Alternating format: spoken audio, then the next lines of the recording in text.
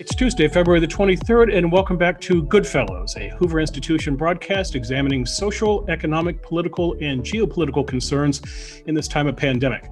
I'm Bill Whalen. I'm a research fellow here at the Hoover Institution, as well as the Virginia Hobbs Carpenter Fellow in Journalism. I'll be your moderator today. And one of the things about being the moderator is I get to introduce the stars of the show, the Goodfellows, as we jokingly refer to them, beginning with John Cochrane. John is an economist, and he is the Rosemary and Jack Anderson Senior Fellow here at the Hoover Institution. Hello, John. Hi, everybody. Second good fellow joining us from his wilderness outpost, as per usual, is Neil Ferguson. Neil is a renowned historian and author, and he is the Hoover Institution's Milbank Family Senior Fellow. Hello, Neil. Hi, Bill. Good to be back with you. And finally, last but not least, our third good fellow, Lieutenant General H.R. McMaster. He is the Hoover Institution's Fouad Michel Ajami Senior Fellow, and he's the author of the New York Times bestseller Battlegrounds, A Fight to Defend the Free World. Hello, H.R. Hello, Bill, Neil, and John. Good to be with everybody. So, gentlemen, last year we sojourned to the Middle East. We are now back on U.S. soil, and we are going to look this week at the interesting case that is the state of California. Joining us for that is our colleague, Lee Ohanian. Lee is a senior fellow here at the Hoover Institution and professor of economics and director of the Ettinger Family Program and macroeconomic research at UCLA. Lee is also my partner in crime here at Hoover. He and I write for a channel that we call California on Your Mind. It's available at hoover.org. Lee writes weekly about economics and policy. I write about politics and policy. Check it out if you're interested in California. Lee, thanks for coming on Goodfellows. Hey, Bill. Thanks so much. Gentlemen, it's great to join you and hang with you for the next hour or so. Okay, Lee, so California is the topic today. By the time that most people are going to see this video, Lee, you will have given a presentation to the Hoover Institution's Economic Policy Working Group, the title of which, The Exodus of Firms from California, Facts, Reasons, Solutions. I don't want to give away too much of the presentation. I don't know if you have a movie in mind or a 10-part Netflix series, but let's talk about California in this regard. When we talk about exodus of firms, Lee, let's talk about reasons and facts. So what is going on here? Why are firms leaving California? Yeah, Bill, it's a really simple, basic principle from standard, first year economics. Economics is about incentives and constraints. And businesses are interested in growing and being profitable. And what's involved with that is costs and taxes. And, more broadly, they're leaving because California is no longer competitive with other states. Oracle, Tesla, Hewlett-Packard, Charles Schwab, a little bit outside of tech, are all moving to Texas, where costs are lower, taxes are lower. Just from a business standpoint, that's what makes sense for them. And this has been building for decades now. And sadly, California is a great and sad example of what happens when governance goes astray. So I'm sure we'll get into this over the next hour, but back during the go-go years, when California's population grew from 7 million to 25 million from roughly 1945 to 1975, our budget was 1/5 inflation adjusted per person of what it is today. Yet we made it work. There were huge investments. The quality of governance was great. Government was very efficient. Today, the budget is 5 times as high per person inflation adjusted. And yet we have failures such as what happened at the employment department, at the Oroville Dam. We're not getting basic government functions done, and the root cause of why people and businesses are leaving is just really an abject failure of California governance. Okay, I want Lee, and I want Neil and John and HR to jump in here, but one more question here. Given what happened in Texas last week, Lee, is that a blip on the radar, or do you see an opportunity for California to better keep businesses here in this state? Well, when we grew from 7 million to 25 million in a 30-year period, it was because people wanted to be here for the very obvious reasons of California's natural amenities. So yes, the ship can be righted, whether or not Texas makes changes or they don't make changes. This is where people would like to be. We just don't make it cost effective and very affordable and very easy for them or businesses to locate. But that can change with the right types of policy changes and the right types of reforms within our governance. I mean, Texas had a power outage because I don't know if you've ever been to Texas, it tends to be hot there. And they didn't put the money into winterizing their electricity systems. I mean, electricity works fine in North Dakota because they know it snows there. And they may choose to spend a little more money on winterizing. That's not about a wholesale failure of governance that Lee was saying. Lee, I want to phrase this as a question because there's which aspect of it. In some sense, for the last 20 years, this has already been going on. That certainly in the Bay Area, what happens is companies are here while they have to be here. In the startup phase, the venture capital is here, the floating pool of talent is here. You get the company going here. But when you're not hiring a programmer who can fix our this today, but you're in operational mode, you're answering the phones, you're servicing customers, you're hiring employees who stay there for 10 or 20 years and do a job. They were already first moving over the hills as fast as humanly possible into the valley, then moving into Nevada and then into other areas. The tech companies already had big outposts in Colorado, Texas, because they're now kind of regulated monopolies. They're production. They're not innovation. This also happened already. Aerospace moved out long ago. It's more of a production thing too. But of the various pathologies of California, you mentioned taxes, which are high. The regulatory burden is very high. Part of that in how you do your business. Part of that labor regulation is very onerous. Part of that is if you want to expand, good luck pulling a permit for anything in California if you want to build something. Housing is a classic disaster, meaning if you actually have employees who earn less, in Palo Alto, I think you're qualified as low income if you earn $250,000 a year for our affordable housing. But people have to drive enormous amounts because they won't build houses. The public schools have in most places become awful. And the amenities part of it is now under COVID, especially. There's natural amenities; it's still pretty out, but the cities, what we were seeing was this thing really exploding in San Francisco because the young people loved being there, and the bars and restaurants were there, and so forth. But that seems to be gone, and possibly for good. Sort of a zombie army of the homeless, crime that's out of control. Nobody's prosecuting anything, and that means the businesses won't be there. The restaurants. So of these pathologies, you mentioned taxes. The others seem more important. As I look to places, there's places like the Nordic countries. They have high taxes. They have a very light regulatory burden. They understand you don't kill the golden goose, and they trundle along. Now, maybe they're, 20, 30% GDP less than the US, but they're not disaster zones. So I'm curious your view of which of these other kinds of governance problems are more significant for companies moving out, and whether we will still have the innovation part working here or whether it's all gone. Yeah, John, that's a long list of the patient just came into the emergency room, and it's like none of their vital signs are any good. They got a fever, their respiration is down, their heart rate. So yeah, I think you really hit the nail on the head regarding regulation, because regulation is the reason why the median price of a home in California, single-family home, is $720,000, and along coastal California, where the high-paying jobs are, that's well in excess of $1 million. So the idea that we're going to recruit people from the Midwest and bring them here and say, oh, by the way, here's a starter home for $1.2 million. Do you have $250,000 to put down so you can get a conforming loan? That's just kind of a pie in the sky fantasy that we have to fix if we're going to be able to keep people here. You mentioned, California Environmental Quality Act, which was passed in 1970, signed into law by President Reagan. That was written at a time when I think economics, the ideas of cost-benefit analysis and the extent to which incentives really should be front and center within regulatory matters. That was a time when that type of language didn't fill in bills. You see that in CEQA, California Environmental Quality Act, we call that CEQA for short.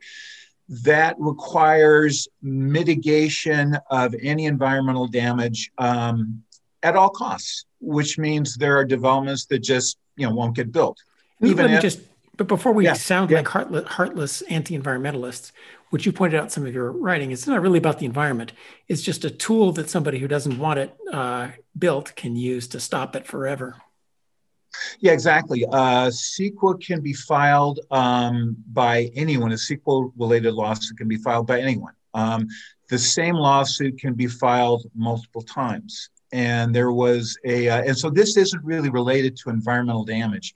This is related to a pathway to block development or to slow development or to extract resources from a developer, whether you're a labor union, whether you're a community advocate group that doesn't want building in their backyard, whether you want to have a brand new park built in return for having a new complex 3 blocks away. Newhall Ranch is a great example. Newhall Ranch is just outside of Valencia, which is about 35, 40 miles from Los Angeles, loosely speaking, a bedroom community. It was planned in 1994 to be 60,000 person city/town. Plans were submitted in 1994. Permits were issued in 2019 because one CEQA-related lawsuit after another was filed year after year, sometimes the same lawsuit. And the idea that it takes 25 years to get a development permit, it just really isn't in anyone's interest other than maybe those who benefit from that congestion within the court system and so forth.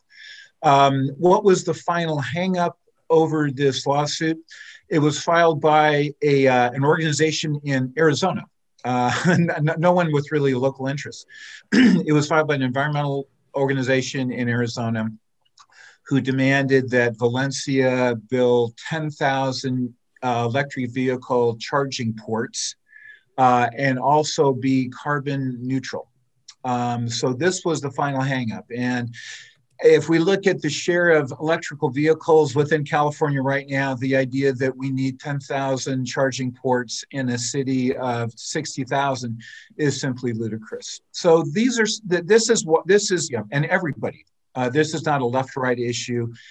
Right. There's not a partisan issue whatsoever. Everyone agrees that CEQA has made housing very expensive to build, very slow to build, and a big, making California affordable again. I think this would be the lowest hanging fruit that I can think of.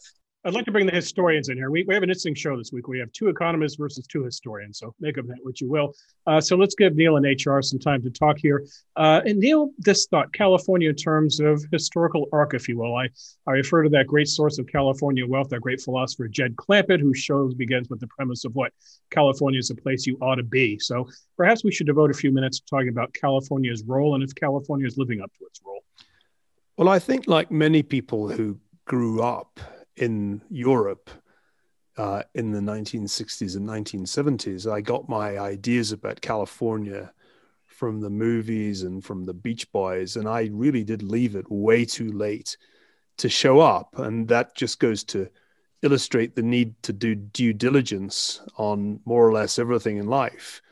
But as I was listening to the economists talk, I was pondering, how did all this come about? I mean, it's still on paper the 5th largest economy in the world if it were an independent state. Right. The stories of mass exodus to Texas are overdone. According to the San Francisco Chronicle, the exodus is actually mostly from San Francisco to neighborhoods like Stanford, Palo Alto, and so forth. And I'm kind of asking myself, surely this is just a political story. I mean, Lee, you said a moment ago, it's not about left and right.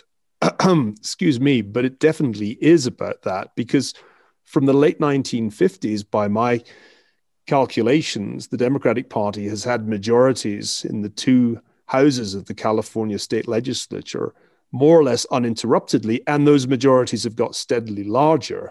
So California did not become a byword for demented regulation, paralyzing bureaucracy, and demented virtue signaling, particularly with respect to public schools, just by accident. And it certainly wasn't some natural process that could be predicted from economic theory. This is a political problem. This is a one-party state. And the question that I've been burning to ask somebody who really gets the state is, well, what went wrong? What became of the Republican governors that used to at least try to inject some sanity into the state's governance? And why Why did that happen in California and not in Massachusetts, where I used to live and where there's still a Republican governor and where the taxes are not anything like as high and the regulations not remotely as burdensome? I was naive. I thought Massachusetts and California were essentially the same place. Blue America, better weather in California. What's not to like? But it turned out to me, to my amazement, that California actually is run not at all like Massachusetts. And that seems to me to be a political problem, no? Neil, when I referred to sort of not a left-right issue, my reference was to reforming the California Environmental Quality Act. So there's been emphasis both from Republicans and also from Jerry Brown about the need to make changes to CEQA. I agree with you entirely that a one-party state is a problem. I think political competition, no matter who is in office, is a healthy thing. It leads to better ideas. It keeps people honest from the standpoint of trying to impose their own agendas. And when you noted sort of what went wrong politically, I agree entirely, because if you go back to the 1960s, so you made reference to late 1950s, 1960s, Pat Brown was governor. You saw basically a kind of a shared bipartisan vision between Republicans and Democrats about what needed to be done. In the 1960s, half of the state's population was under the age of 24, meaning not much tax revenue from half the people living within the state. And there's a fundamental need to make sure that tax dollars were spent efficiently, that they were spent on items that were priorities for people living here. And I went back and I looked at some budgets back in the day, and as much as 35% of those budgets were devoted to capital investment. So back in that day that you're referring to, that's when the big water infrastructure investments were done, and the transportation investments, and schools were built, and the master plan for higher education. All that, I mean, it's remarkable. All that stuff was done on 1/5 of the budget that we have today. And when you noted, kind of when did all of this change? I mean, in my rubric, I've sort of had two dates. One was 1970 when that California Environmental Quality Act was passed, which followed up on the enormous, massive oil slick that happened in the Pacific around Santa Barbara. So there was, I think, enormous ill will towards industry around that time. And then the second date, and then Bill knows this stuff more than I do because it happened when Governor Wilson was around the time of his governorship. There was the bill, and Bill, I don't remember the legislative number, but it was the bill that made Republicans very, very unfavorably viewed because of their views about immigration. And it was a bill that was viewed as very anti-immigrant. Bill, I can't remember the number. You're talking Prop 187? 187, yeah. And if I remember correctly, about 40% of the state's voters were registered Republicans in the early 90s. 10 years later, it was down to the mid-20s. So those are the two dates or two tipping points that I see.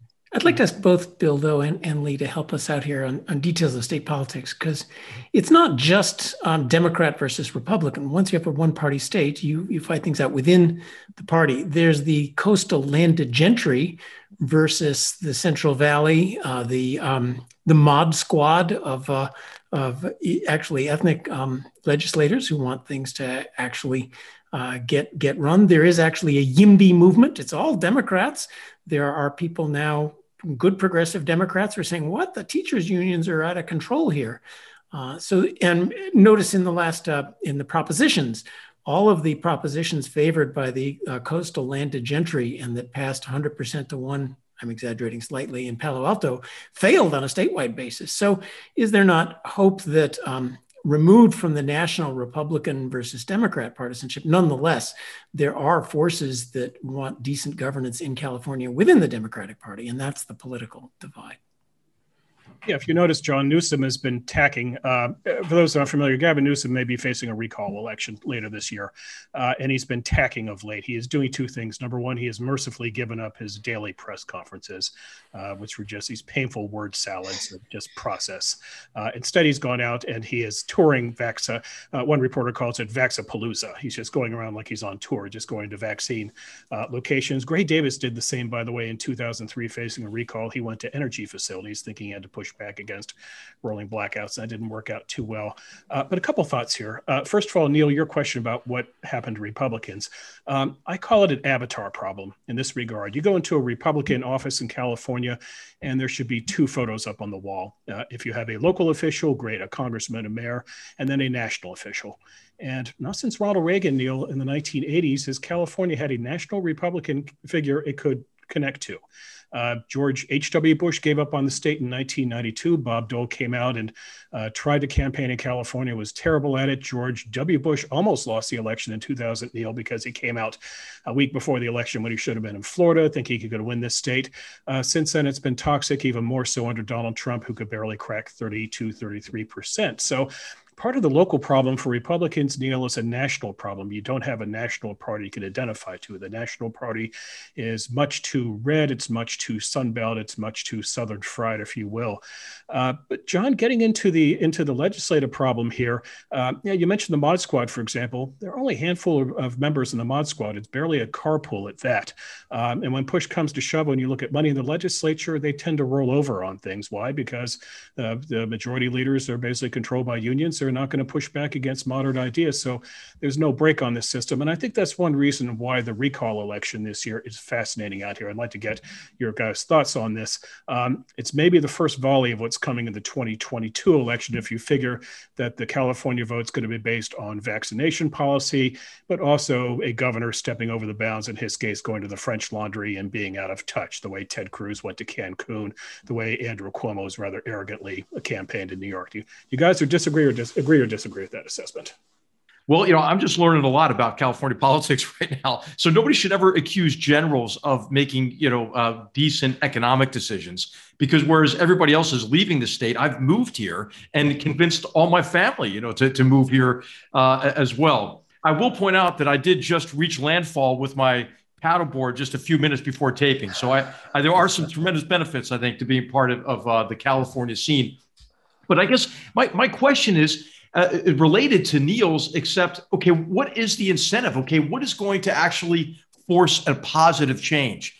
And maybe to connect it to Bill's idea of the connection between, the failure of the Republican Party locally, because it doesn't have really a connection to the national Republican Party. Will the Republican Party get back to the politics of addition and reach out, for example, into Hispanic communities that share their values, that are caught in situations where they can't opt out of their bad school districts and are in favor of school choice, for example? So I guess the question is, hey, what is it going to take to turn it around? And do you see a path forward in that connection for both Bill and Lee? Lee, you want to take a shot at? Yeah. Great questions. If we went, to get a sense of just how quickly some of these have the potential to change, you look back just the fall, and Newsom had a 67% approval rating, despite the fact the state had 10% unemployment, 48th, only behind Hawaii and Nevada, both of which rely just enormously on tourism and travel. So he went from 67% approval down to today it's under 50%. So this shocks me, not only because of just how quickly this happened, but it also gives me some heart that voters are starting to connect the dots. So as Bill noted, we've been writing this biweekly column called California on Your Mind for about 2.5 years. And every week I write a column and my blood pressure spikes, and then I send it in. I try to forget about it. But every time I write a column, my conclusion is always, why aren't voters connecting the dots from outcomes to policies to politicians? And why aren't they asking their elected representatives, what are you doing to make our schools better or to make housing more affordable? or to make more high quality jobs, bring businesses into my community. Why aren't they doing that? And so I think this recall may be an inkling as to they are starting to do that. And they are starting to look at teachers' unions, which had really disguised themselves very conveniently and effectively as not a union, but as the teacher. And most parents, they adore their kids' teachers, and teachers' unions played off of that and said, hey, we're not a union, we're just the people behind the teachers. And so I think they're now seeing that many teachers want to come back. I wrote a column a couple weeks ago that quoted some teachers who said, kindergarten teachers who said, it breaks my heart to try to do Zoom with 6-year-olds. I really want to get back in the classroom. And I'm really uncomfortable talking about this with my union representatives. So I think they're starting to see these kinds of stories. So HR, at the end of the day, it takes voters to pull the trigger on who they want to be representing them. And the first step in that is for them to understand that there's a reason why our life in California, it's not like East Coast weather where you just throw up your hands and say, what can you do? It's the weather. No, expensive housing and poorly performing schools and 60-year-old dams that break and 200,000 people have to be evacuated, such as the Oroville Dam. Water pipes that are 90 years old and that burst, and so El Camino Real is flooded.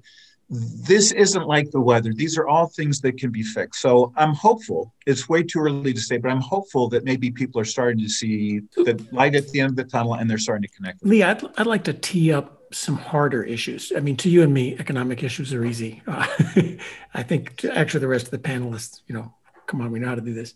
California, San Francisco, especially LA, has an invasion of homeless.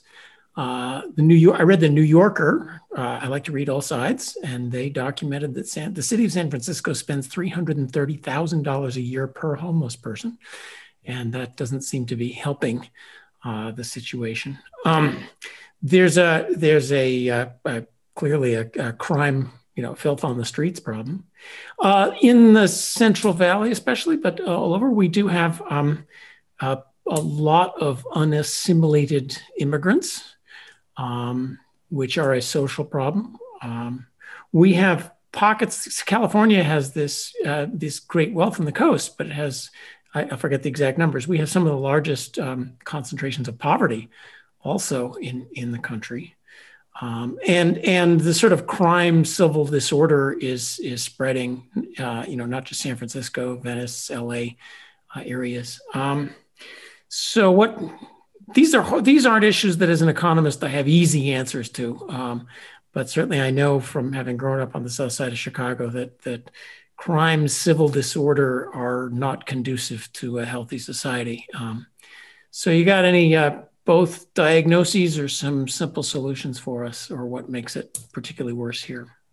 Yeah. So John, you identified San Francisco, which in my book has really become the poster child of how maybe well-intentioned but poorly implemented or uninformed policies can just lay waste to what is perhaps the most productive city in the country. And there are now there are more drug addicts in San Francisco than there are high school students. So I mean, just think about that for a second. That just doesn't sound right for so many reasons.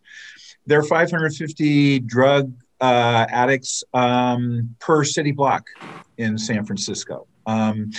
And much of the city, as you guys know, living up in that area, are just really non-functional. They become open air drug bazaars, and the attendant crime that goes along with that. And when you say, where is this going to go? That becomes a decision that the voters and their government have to figure out. And I hearken back to, I hope it's not this bad, but I hearken back to American steel and car industries that were, the only game in town in the 1950s and 1960s before foreign competition arrived. And labor and management continuously clash. Every 3 years after collective bargaining agreement, there would be a strike. And it became very destructive. And over time, insidiously, GM went from 80% market share down to 25% market share. But now you look at those industries today, and I think both sides understood, yes, we made horrible mistakes back then in steel and autos. And I kind of hope that San Francisco voters and the people on the city council can have this, for lack of a better word, kind of a come to Jesus moment and say this, $300,000, $330,000 per homeless per year, and we're not making a dent. Part of it is, there's a cultural thing in wealthy California. So I see it where I live in Palo Alto, as does HR. There's now a homeless encampment on the police station in downtown Palo Alto. Mm-hmm. And they're, homeless in the parks. And you read the local next door, and people are, these are our neighbors. We can't encourage them to, you're not, you can't buy a house in Palo Alto, but apparently you're allowed to set up a tent in public space and leave it there. Oakland, I gather, the homeless are now camping on people's front porches and plugging in to the outside plugs, and the people don't want to get rid of them, and the cops. Now, there comes a moment where the people in the neighborhood have to say, look, I'm sorry for your problems, but it is unacceptable to live in, to ruin a public space like this. And Palo Alto, at least they haven't gotten to that point. But Lee's suggested the need for a come to Jesus moment, but how about a go to Detroit moment? Because let's face it, although the big car companies finally realized that they were committing suicide as businesses, that didn't save Detroit from turning into what looked, when I went there for the first time 10 years ago, like a battle zone. I mean, I remember landing in Detroit, and as I looked down, I thought, well, I must have come to Grozny or somewhere by mistake, because this doesn't look like an American city. It looks like somewhere where full-scale conventional warfare has happened. And I could well imagine San Francisco carrying on down this path of self-destruction, because cities do that sometimes. The political economy seems to me to have been completely broken. And this, I think, is part of what John's talking about, that there ought to be some kind of backlash. You would have thought that at a certain point, property owners would say, maybe this is not such a good idea. And yet the culture of liberalism, which is, of course, not liberalism at all, but a kind of warped progressivism, inhibits people from taking the right decisions. Nothing illustrates the insanity of the city better than the renaming of schools fiasco at a time when there is a chronic crisis of education, where it is very clear that it is poor kids who are losing out from school closures. What do they do in San Francisco? They rename schools that are named after such unfortunate and politically incorrect figures in history as Abraham Lincoln, and to my especial horror, Robert Louis Stevenson, perhaps one of the greatest writers that Scotland ever produced, certainly one of the greatest writers of children's fiction of all time from any country, and yet cancelled because his poetry in the late 19th century was insufficiently woke. I mean, how even Dianne Feinstein got cancelled. How do you cure that when the people running school boards have essentially become completely detached from reality and detached from the interests of the people they're supposed to be most concerned about? That is to say, poorer children.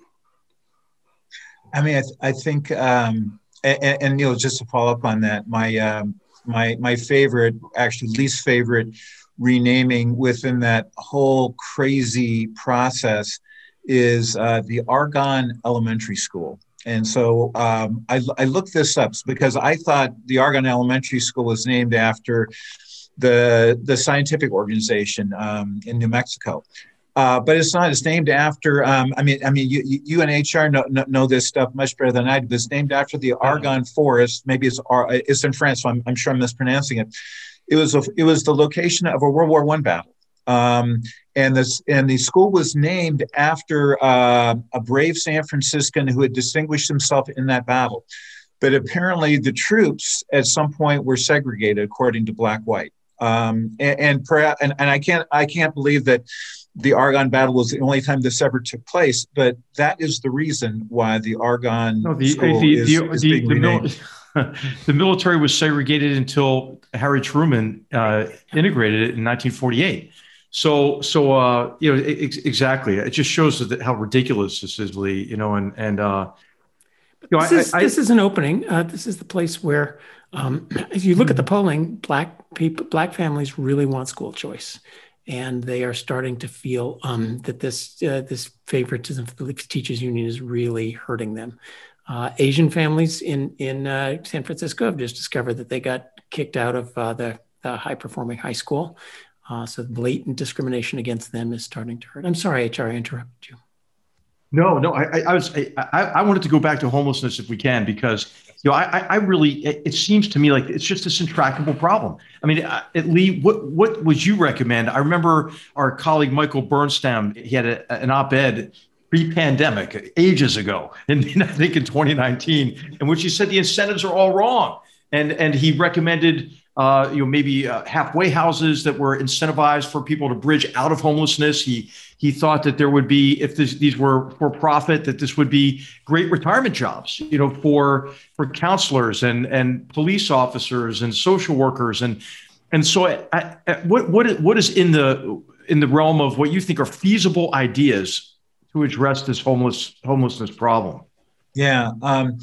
And HR, it's, that's a great point. And I think it's even worse than that, because when you look at San Francisco, it suffered almost 3 times as many deaths from opioid overdose than COVID. And COVID is supposed to be the public health disaster of our lifetime. And yet 3 times as many opioid deaths in San Francisco because of fentanyl, which is an artificial opioid, and which I didn't know until I did some research for a column I wrote. Apparently just 8 grams can be fatal. When firefighters, when paramedics go to treat an opioid victim, they have to have breathing apparatus on, because just the slightest bit can be poisonous. HR, I think Michael's ideas are spot on. I think to the extent that these people have families, I think we need to have them involved. About half of the homeless, maybe as many as 60%, do have substance abuse issues. And so, and there's obviously a tension about that within a free society. But as John pointed out, you don't get to appropriate ownership from others. So that has to be addressed. And I loved your idea about counselors and expanding the support network.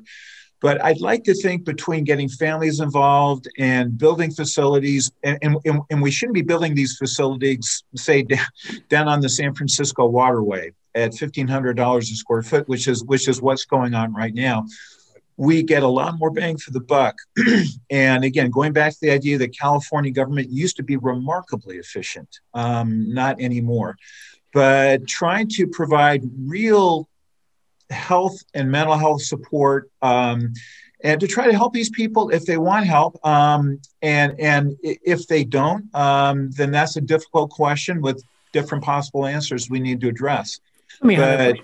Which said, I mean, this is largely a problem of mental health and substance abuse. We know that. There is the $330,000 is not going in checks to the homeless people. It's going into salaries of people who are supposedly providing services, which is a little bit of the problem. But much more support for mental health is obvious. But then there's the question of where. And, you look around and, as you pointed out, $1,500 a square foot. Why is it that people are camping in the most crowded, the most expensive real estate around? Well, part of it is that's where the service is. Part of it is that's where the drug bazaar is. But that could certainly, we could provide a lot more services to people who need them more efficiently in places where real estate wasn't quite in quite such demand. And that's, the fact is they have been attracted there by the vast amount of homeless services provided. It would be remiss of us not to mention the not trivial problem of wildfires, because that seems to me to be a very profound problem that can't now easily be fixed, given that there's such a large extent of forest that hasn't been subject to controlled burn for years and years. And it's hard to imagine under the existing dispensation that you could get even a small fraction of that dealt with before the next wildfire season is upon us, we're now approaching late February. It could be as soon as August that we're back to acrid smoke in the air. And I looked at this when the fires were at their height at the towards the end of last summer. In fact, we had an episode of Goodfellas with Victor Davis Hanson where we talks about it.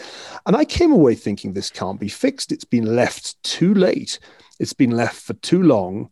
And once again, a combination of well-intentioned regulation has stood in the way of the kind of action that might have prevented this problem 20 years ago. But what do you do about it now? I have to say that if you are telling me the fire season is going to be a regular feature of Californian life, the blizzards of New England suddenly look terribly attractive to me, because I would far rather be shoveling snow than inhaling smog on an annual basis.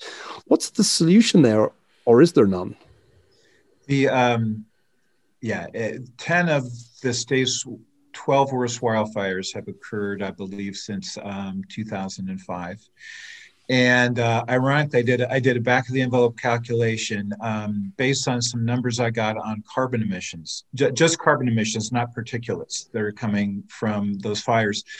Essentially, my back of the envelope calculation says that all the state's remarkably costly efforts at reducing our carbon footprint, ranging from, subsidizing EVs to mandating solar panels on every new home now built in California, have been eaten up just by those out of control fires. So we essentially have nothing. We have nothing to show for that. And I think, Anil, the problem you pointed to really goes back to the California Environmental Quality Act, in which that is levered in particular ways, and that has really stood in the way of creating fire breaks and thinning fuel sources. And it's a big state with a lot of fuel sources out there, and it's going to take huge public investments to make a dent in that. But you're absolutely right, John. Hang on a second, because I think it's important for our audience to get a few facts on this. So there was a study published in ProPublica last year in which the authors concluded around 20 million acres, that's about a fifth of the state's territory, were in urgent need of fuel treatment, meaning prescribed burns, mechanical thinning, managed wildfire, 20 million acres. So right now, the average annual area treated is 13,000 acres. And that has declined steadily since the 1980s.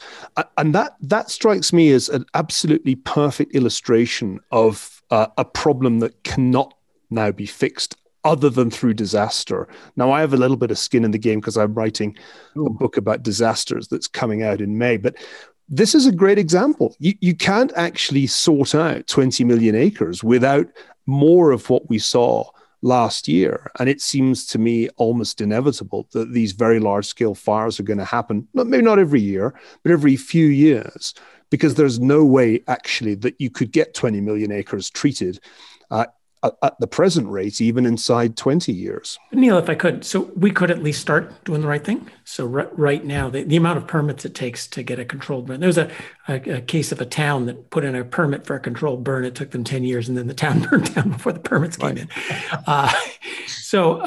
We could start doing a massive plan for controlled burns and thinning could start now. Rather than firefighting being something that the state does on an emergency basis with volunteers over the summer, we could hire people year-round to do it. If we could, instead of spending, I'm sure we're all agreed the answer is not to build an $80 billion high-speed train from Bakersfield to Fresno, and because that will lower carbon, that will stop the climate from being hot. But you could certainly take that money and do what we all know: fire breaks, increased firefighting capacity. Why don't we have more planes? Why don't we have more firefighters? Why don't we have people year round doing the right thing? Why don't we fix the rate? This is a problem. If you start working on this problem, you might have a few more years of fires. But the conflagrations that we've seen could be, we could get a handle on that. Now, I'm going to guess a number, 10 years or so. But this doesn't have to be, your gloom of this has to be a perpetual problem and will never be fixed, seems misplaced. If you get to it right now, doing what even the New Yorker articles on this say is the right thing to be done. But even if you replace Gavin Newsom, is there anything really going to happen? I mean, it's February and people talk as if this didn't happen. And I fully expect nothing to happen between now and the next major conflagration, and we'll all act surprised. I think the politics is so broken in California that nothing short of a statewide inferno is going to change this.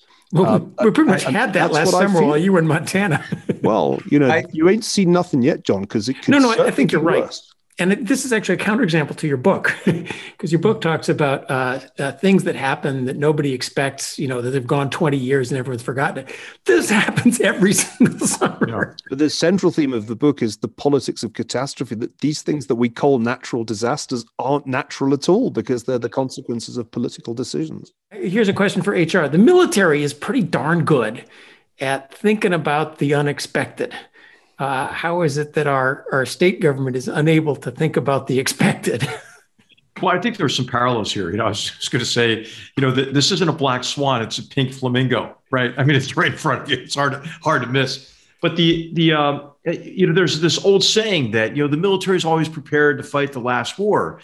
What military history, I think, demonstrates. At least they are prepared for that. The militaries who have the greatest difficulty at the outset of a war are those who studied the last war only superficially and therefore came to the wrong conclusion. The French in 1940, is the classic example, but it's an example that you see over and over again.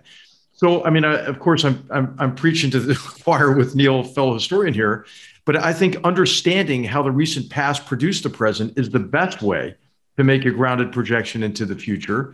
And then recognizing the cause and studying it, as Neil has in his forthcoming book, of why we are unprepared is the first step to improving. But I guess I'd ask Lee, how do you buy Neil's pessimistic view that there is not sufficient political will to force a change to prevent fires, to take on teachers' unions and move maybe towards school choice, or at least reform of our primary and secondary education systems, to remove regulatory barriers, to increase housing, to do sensible, to take sensible action against the homelessness problem. Are we just stuck with the decline of the state based on a lack of will, or do you see that changing? I think there's a number of things we can make progress on. We may need either different leadership or leadership that changes their focus. In response to Neil's really interesting discussion about fires in fuel and 25 million acres, Newsom was very vocal about making some changes there. And I thought, great, 2 words, executive order. So John mentioned, the town burned down before they got the permit. Executive order. Sadly, we see executive orders about things like no fossil fuel powered vehicles for sale in the year 2035. So I had just hoped that he would start that conversation, because we all agree this is what 90% of us agree this is what needs to be done. Those areas need to be thinned out. We need to put in fire breaks. So I'm disappointed that he did not carry through with more emphasis on that. I worry about the state's political leadership, including the idea that, it's been a one-party state for so long. I look for political competition, and I see some great young state legislators on the Republican side. I think people who could foster consensus, who I think are moderate in ways that would appeal to a large swath of voters who have really good economic instincts. Kevin Kiley in the Assembly, Melissa Melendez in the Assembly. Andreas Borges in Fresno in the state Senate. I think these are all people that have great ideas, that are charismatic and personable. I keep my fingers crossed that they or people like them can start having some effect, somewhat ironically, but I'm glad to see this, Newsom becoming a little bit more bipartisan and reaching out to Andreas Borges about including $2 billion for small business support now during the pandemic. So HR, I remain hopeful. Some issues like better performing schools, we know what to do there. We know what to do. It requires politicians who are willing to take on teachers' unions and make that case to voters. Wildfires are feasibly, physically a tougher road to hoe, but a lot of this stuff with better governance can be changed and changed substantially. We just need the right people in elected office to do that. But we're focusing on the governor, I think, too much. I mean, right? Where are the political forces pushing the governor? I hang out in the Central Valley actually for various hobby reasons, and I know some people who fight these fires. And let me tell you, they're not happy about this one bit. And they're, in their local government, they're happy to express their views on exactly all the snafus they see and how the fires are fought and in their lives. So you talked about carbon. The real impact of the wildfires is air quality. This is way worse than Los Angeles in the 1960s, the worst of the smog. And in fact, it's all the disadvantaged communities that we're supposedly worried about are the ones who live in the Central Valley, who breathe the smoke. If you're in a condo on top of Nob Hill in San Francisco, the wind comes in from the west, and on your way to the French Laundry, it might be a little bit annoying, but that's about the limit of it. This is really hurting the people who the Mod Squad represent. And so, even a governor sits atop a bunch of people, whatever their party. And I cannot imagine that the people who live in the Central Valley are not just up in arms about the quality of their air. Forget about carbon and global warming and stuff like that. Absolutely, they are. And life in the Central Valley, I'm sure you've heard this from Victor Davis, life in the Central Valley hasn't really returned to what it was like before the financial crisis. Home prices remain below their peaks from before the financial crisis. And I mean, I see, again, not to be partisan, my intention is not to be partisan, but the Democratic Party has a problem now in that who are Democrats? Mark Zuckerberg, founder of Facebook, is one face of the Democratic Party.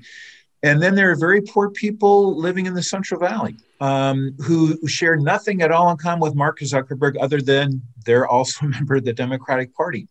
And there's a tension there that's going to grow, and that I don't see how the Democratic Party, really the face of the Democratic Party now, is going to be able to effectively manage it. And I see that as a force for good from the standpoint of competition for better economic ideas, and not ideas that just benefit, the elites in that party. That said, California is 40 million people. It's incredibly different in ways that may not always be the easiest to govern. And I think that's why more than ever, fundamentally, people in government have to be willing to be a politician in the old school sense of the word. So I think of a politician as somebody who can do a deal, and both sides all around think, okay, we got some out of this. And in the last 10 years in California, and I think more in other places in the world, politicians have become less deal doers and more of personal idiosyncratic agenda. Let me toss out a question to the group. There's a gentleman who lives not too far from Stafford by the name of Tim Draper. Some of you may know him personally. Mr. Draper has made a killing in Bitcoin. He's done very well in investments throughout his life. It's a very famous venture capital family. Mr. Draper, back in the year 2000, ran a school choice initiative in California. He was crushed. He didn't get to 30%. Recently, Mr. Draper came up with a new idea, which was to break up California into multiple pieces, create little states out of California. Cochran's nodding his head to the thought of this. I don't know if he agrees with me or thinks I'm nuts. I have stories to tell, but go ahead. What do you guys think about the California breakup? Should it be broken up into pieces? Because are we making the argument here that in its current form, it's ungovernable? I don't think breaking it up would fix that. In fact, I think it would have very negative consequences for the US as a whole. That there are all sorts of initiatives abroad to try to skew the Senate one way or another in favor of the Democratic Party. 3 Californias sounds like the shortest cut to one-party rule in the country as a whole. So count me out of that idea. Thanks. Well, you get 2 Californias and 1 Jefferson, which will be very Republican, but go ahead. I would just say, hey, if scale is the problem, maybe the levels of government are confused about what their roles are. So I think if you look at, to use a military analogy again, a large complex operation, the way you deal with that is you decentralize authority and control to the lowest possible level, so that each unit, each organization has the assets they need to deal with their part of this complex problem that you're coping with. You can orchestrate efforts, across a wide area with multiple different units and organizations. But I think maybe the greatest hope I would imagine for reform is at the local level, where local government is closer to the politicians they elect. And so maybe that's the way to deal with if it is ungovernable. Maybe it's because there's too much authority, too many taxes at the wrong levels. Yeah, I don't want to go as far as to say it's ungovernable. I think California in some ways was more difficult to govern when Pat Brown was governor, and half the state was under the age of 24, not paying any taxes. And the budget was 1/5 of what it is today per capita. But they managed to make good decisions and get things done. And I would say 80% of the people living in the state at that time were probably pretty happy with how things were going. And you still look around, you see my oldest kids went to school in Los Angeles, and some of the buildings were still the Quonset huts that were put up back in the day from when Jerry Brown was governor, and dollars were scarce. So I think it really boils down to an electorate that really needs to understand and needs to connect the dots between outcomes to policies, and needs to hold people accountable. The cleavage in California is not really so much inherently geographical, which you solve by carving the state up. We have a coastal elite, the Mark Zuckerbergs, who are insanely rich and able to indulge in all sorts of virtue signaling fantasies about how things ought to be run, like renaming schools. They love that stuff. Their kids go to private schools. What do they care? We have a Central Valley, which is agricultural, very Latino. Not necessarily different interest from I'll call it working class, the average working stiff who actually, does most of the stuff around here and builds the houses and so forth. Really, that strikes me as the divergence. The latter two have practical issues they want. So maybe the answer is, once Zuckerberg and company all move off to Austin, Texas, and can start voting in their versions of homeless policies, practical politics will return. Many cities were one-party. Chicago has been a one-party state since, 1920. Now it has all sorts of problems, but at least there's you can be functional when you are within a one-party system, but nonetheless there are parties within the party that represent people that actually want to get something done. But the big cleavage seems to be between the sort of desire to legislate a social woke agenda from people, very rich people in the coasts, people whose main interest is keeping the property value of their houses up. That seems to be the main cleavage between them and people who actually would like a functioning state. And the remainder can get along. But that is a geographical cleavage. I'm reminded of Victor Davis Hanson's brilliant piece 11 years ago now, in which he wrote about the Central Valley, that part of California that no tourist ever goes to. And he described it as another country where countless, I'm going to quote because it's such striking prose, countless inland communities have become near apartheid societies where Spanish is the first language, the schools are not at all diverse, and the federal and state governments are either the main employers or at least the chief sources of income. And we've had this conversation, there's many conversations about California often are focusing mainly on the coast. That's the part of California where we spend time. But I think it's absolutely crucial to remember that is not all of California. You see it, John. Victor, of course, spends much of his time there, but I think the national conversation about California, and certainly the global conversation about California, ignores that other California almost completely, and doesn't recognize that the poverty rate in California is actually one of the highest in the country, if not the highest. I think the Census Bureau estimated it at something like 17% in a recent report, and that's the California you don't see on TV. And I think actually that's where the real problems are located. And it's the indifference of the coastal elite to that California that I find most deplorable. Okay, that's a good note for us to close on. Let's do it with one last question. We can all agree that pandemic vaccinations is the driving story in California at the moment, maybe followed by a recall if that happens. Why don't we close this out by going around the horn and have each of you tell us what the sleeper hidden California story is? Neil, why don't you start off? Well, I think the sleeper story is the wildfire problem, and it's going to be couched as a problem of global climate change, because that's what the coastal elite likes to talk about. Whereas I think we've identified that it's nothing of the kind. It's actually a disastrous failure of public policy. Mm-hmm. Okay, HR? Well, I think the sleeper is going to be as a result of the pandemic and the strains it has put on families, the various traumas that they've had to endure, especially those who are working and then whose children can't be in school because teachers' unions object to their children going back to school. And I think that there is going to be a demand for change and a demand that at least local leaders do a better job at looking after the interests of their constituents. So I'm true to form, I guess. I'm the optimist here. I would also like to point out, though, I think I'm the only participant in this conversation who has lived in the Mojave Desert of California for 2 years, at scenic Fort Irwin, California, about 40 miles north of Barstow. An assignment I enjoyed tremendously, by the way. Okay. John, your choice for a sleeper story for California. Well, I don't know if it's a sleeper or not, but whether San Francisco and to some extent LA go the way of Detroit, I think is important. But I think Neil encapsulates the political difficulty of California beautifully. We face wildfires, and any common sense tells you know exactly where this comes from. Mismanagement of the forests, inadequate budgets to fight it, and letting the tinder build up. The elites in the coastal cities says the answer to the wildfires is this is our climate sins. We must build a high-speed train to lower carbon emissions, and that's the only way. Otherwise, we must suffer with these fires as penance for our climate sins. That's absolutely crazy, but that is an epitome of the approach to all of the practical problems of infrastructure, governance, social problems, economic problems going on in the state.